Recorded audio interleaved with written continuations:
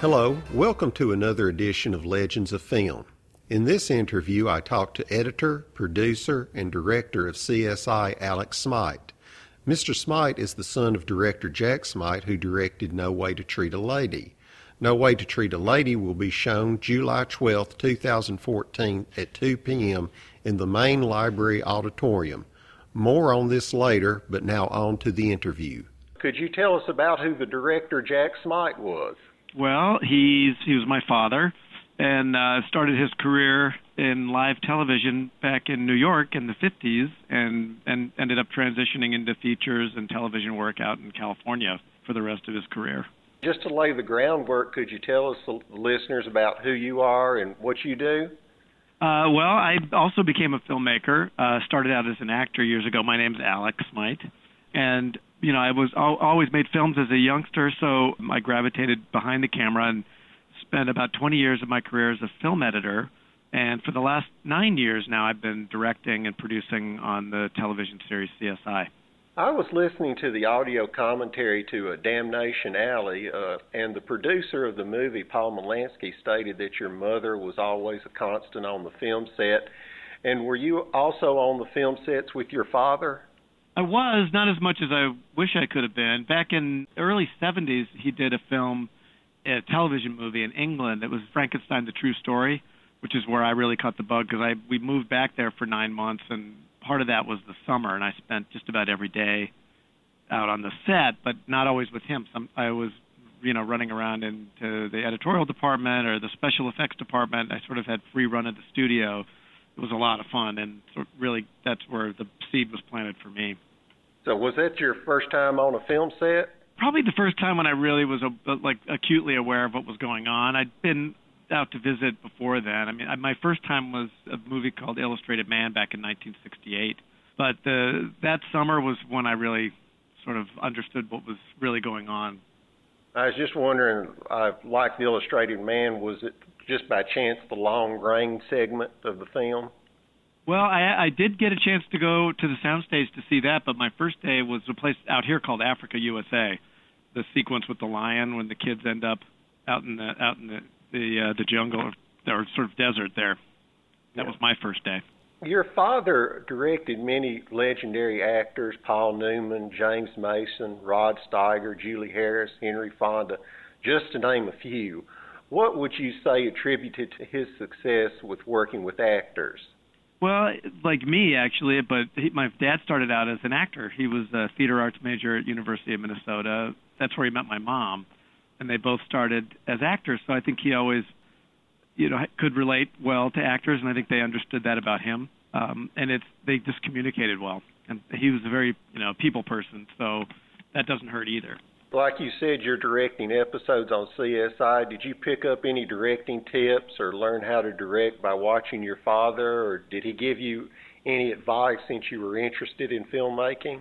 Well, I think we both came from the same place, which is, at the end of the day, for me anyways, it's about storytelling first and technique later. That comes with it. So I always focused on performance and storytelling, and then the visual side of it, I think, should come out of what your story is. In essence, form follows function. For me, and I think he felt the same way, where some people approach filmmaking from purely a visual standpoint, we both kind of came from the same place where it was about, performance and storytelling. Looking over your father's credits, he has directed adaptations of the works of Ross Macdonald, William Goldman, John Updike, James M. Cain, Mildred Taylor, Mary Shelley, and Ray Bradbury. That's just a list of the writers. He must have been very well read. And what did he look for in a story? Well, it's interesting because you hit on something that I think that I was jealous about his career too, is that especially in the live TV days where there were so many amazing playwrights and people that were writing for television back then, that he was really fortunate to have had a chance to collaborate with some amazing writers. But you're right. My dad was well read. He loved a good story and a good play, and I think related to that, a lot of it was timing as well, because he happened to his career flourished at a time when there were some pretty wonderful writers working and with strong voices. Yeah, I was watching the movie Midway, and I was looking at the credits, and your father was being interviewed, and he showed this samurai sword that Toshiro Munafini gave him, and I'm just curious, whatever happened to the sword? Well, that's a good question.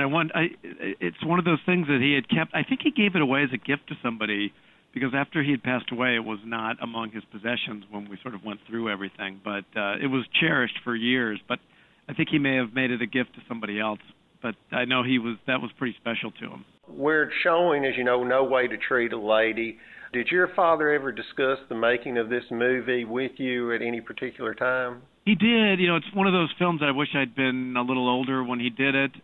He and Rod Steiger did 2 movies in a row together, and they had a blast. And this, watching it now and sort of understanding his relationship with Rod too, it was sort of played right into his wheelhouse, because he had a chance to sort of be big and a little over the top in that character, and I think they embraced that. I know George Segal and Lee Remick were 2 favorites of his. He was I think one of his strong suits was casting, and if you look at his whole body of work, but especially that movie, there were some wonderful actors and people he worked with repeatedly after that. I was also another writer that he adapted. He did The Illustrated Man by Ray Bradbury, and also he did a television movie called The Screaming Woman. Did he have a special affinity for Ray Bradbury's work? He was a fan. He was a big fan, and I know they actually got along well with both movies. And I know the Screaming Woman, that's actually one of my favorites. It's one of those ones I wish I could find. It's hard to find, because a lot of the television movies are sort of slipped through the cracks in terms of being available on DVD. But that was a great cast too, with Olivia de Havilland. I think Joseph Cotton's in it. Yeah, Joseph Cotton. Yeah. About the Screaming Woman, sometimes they post these on YouTube, and I did find it on YouTube. The thing about it is it doesn't have any sound. It's the strangest thing. Somebody's posted the movie, but it's without sound. While we're talking about stories, your father produced and directed this great movie that I love. It's a personal favorite of mine called The Traveling Executioner, a script by Gary Batson. It's such an offbeat movie. Do you know how your father came about to direct it, or did he ever talk about that with you? Well, it makes me feel good that that's one that you've recognized, because that was probably a real passion project for him, and one of my favorites that he did. And actually, the version that exists was a cut down that MGM had made, and it not to be too long-winded about this, but there is a story there. The movie was in production when the studio changed hands, and which happens often when in a situation like that. A lot of the new regime, they kind of don't want to have anything to do with projects that were already underway and greenlit by the previous administration. So the movie was kind of swept under the carpet. It was released to good reviews, but into double features, and sort of slipped away. And that left a real scar on my dad, because it was such an important project for him. And I was fortunate enough to have seen an earlier version before the cut down, which was even better than the one that exists. But I agree with you. I think it's a really quirky, offbeat film. It's one of the little gems of the 70s that nobody knows about. Well, he did several, like Rabbit Run, and we just mentioned, and also the one we're showing, No Way to Treat a Lady, and Kaleidoscope. Was he drawn to that type of quirky, offbeat material? Would he like to have done more of that? I think, absolutely. That was the kind of stuff he loved to do, with character and a little bit of quirk and sort of something a little bit offbeat. That if he had his druthers, those are the kind of movies I think that were really in his wheelhouse that he loved to do. Your father directed Airport 1975, and I have to ask this: did he ever see the movie Airplane and the spoof they did of his movie? Oh yeah, because he and Peter Graves were childhood friends. So yes, he did. That was during a period when he was actually under contract where I'm working right now at Universal in the 70s, and originally that was not going to be like a sequel to the original Airport movie. It was based on a book called Panic Vector, I think, and it was going to be a standalone, but Airport had done so well that they rebranded it as an Airport sequel, which is sort of the genesis of that project. Okay. But he got a big kick out of Airplane. Oh, okay. Do you have a favorite movie or television movie your father directed, and why? I think you mentioned one of them already. I think The Traveling Executioner is one of my favorites because I'm a fan of the movies of the 70s. And actually, I noticed in your blog that you interviewed Jerry Schatzberg, and one of my favorite films is Scarecrow from that period. But I think probably Traveling Executioner because I know that was so close to, it was a special project for him. He had found the script, and Gary Bateson was just 21 years old, I think, when he wrote it. And it was something that he sort of grew from the ground up, and I know how much that meant to him. And then, to be honest, some of the Twilight Zones that he did, I'm really fond of. And I think that was a neat period for him as well, where he was learning his craft. And he did The Night of the Meek, the famous one with Art Carney. Yeah. And that was a relationship, too, the two of them. I'm not sure, it's funny, I'd have to go back and dig around on his IMDb page, but I know they worked again together. But that's another actor that he connected with pretty strongly. Uh-huh. Did your dad ever discuss what his personal favorites of his movies were? I know he loved Harper, because that just as it was one of his bigger successes, but also he and Paul Newman got along really well, and I think that was the period when he was really enjoying what he was doing. His relationship at Warner Brothers was really good, so that was a special one. I know Traveling Executioner, even though at the end of the day that it left a sore spot, but I know he was very proud of that movie. But, like anybody who especially had a career as long as his where you're kind of gravitating from one thing to the other, I think, you embrace each project and try to get the most out of it, whatever's happening. But I think those two in particular would probably be standouts. Okay. Your father directed a television movie called The Longest Night, and I've heard that this movie was a main source of inspiration for Quentin Tarantino's Grave Danger, the two-part episode that he directed for CSI. Is there any truth to that? There is. The interesting story, when I was fortunate enough to edit that episode with Quentin, which was a pleasure, but when I first heard that the story was based on a TV movie about somebody being buried alive, I thought it was Screaming Woman. And so once we got to work in the cutting room, we were sitting there, and I asked Quentin, I said, when I first heard that you'd pitched this story, I thought it was, he knew my dad right away, so because he's such a film historian.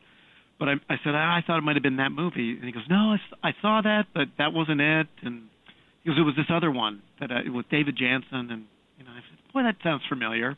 So my assistant looked it up on IMDb, and it turns out that it was The Longest Night, which my father had also directed, and I had forgotten. So it was one of those kind of weird moments where we both looked at each other and said, okay, this is odd. But it's true. That's a true story. It's just kind of funny. I noticed I was looking at an International Movie Database, and both those movies, television movies, came out the same year, 1972. Yeah. Was that just a fluke? Yes, I think it was a fluke completely. One, I believe The Longest Night was loosely based on a true story, and then the other one, the Olivia de Havilland film, Screaming Woman, was obviously the Bradbury short story. But that was just coincidence. You said you edited that episode, Grave Danger, and I was just curious, what's it like to be in an editing room with Quentin Tarantino? Well, I'd been a fan of all of his work previous to that, but I'd never met him, and he's got such a strong personality that I was really curious to see what he was actually like. And he's so that guy for real, and like he has an amazing memory for just about anything. I mean, he knows every TV movie, who directed them, who shot them, who was in them, every feature. He's like a walking encyclopedia. So we had a blast. He was really, really fun. I think he enjoyed working with me, and was really happy with what we did. That originally was just going to be a single episode that got expanded into a 2-hour. So it was a pleasure. For me, it was really a lot of fun. The writer Jerry Stahl, who wrote some of the most popular and controversial episodes of CSI, I'm curious, when those scripts were filmed, was it business or usual, or this is going to be something different?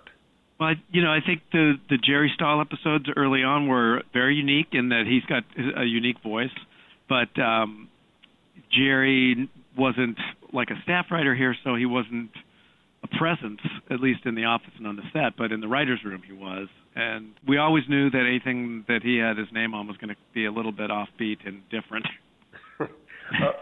My boss served on a jury duty, and she had to fill out a questionnaire, and one of the questions was, do you watch CSI on a regular basis? And I'm curious, has there been a backlash from the court system because of the show? Well, I know early on, after 2 or 3 years in, when the show was really probably at its apex in terms of viewership, they started talking about the CSI effect in courtrooms, which is similar to what you're describing, where there were so many people watching the show and starting to learn about forensic science that it was becoming an issue for attorneys.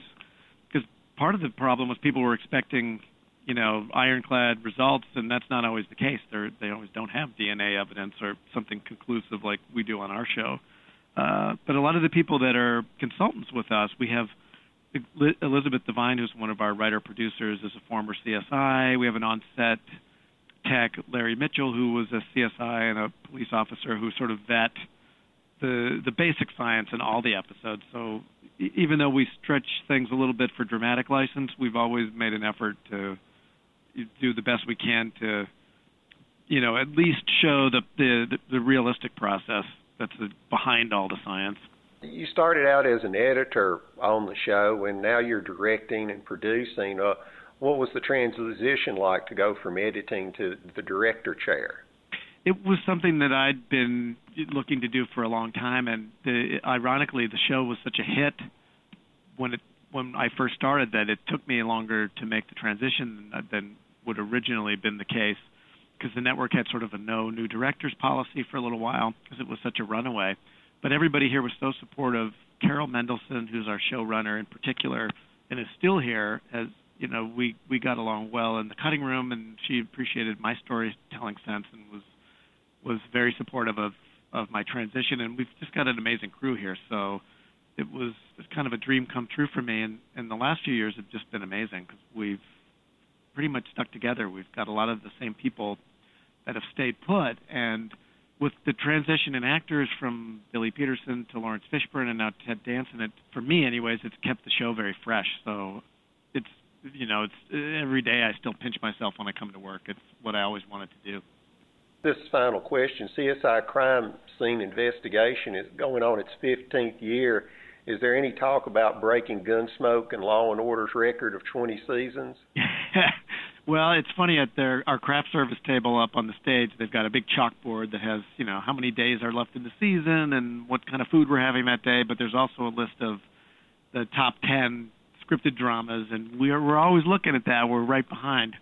But we're all we all understand now that it's a year-to-year thing, and we just do the best work we can, and I'm sure everybody keeps an eye on that. It would be exciting.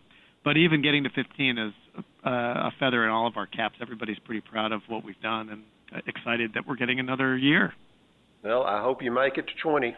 Well, thank you very much. Okay, thank you for doing this interview for us. You bet, Bill. It's been a pleasure. All right, bye-bye. Bye.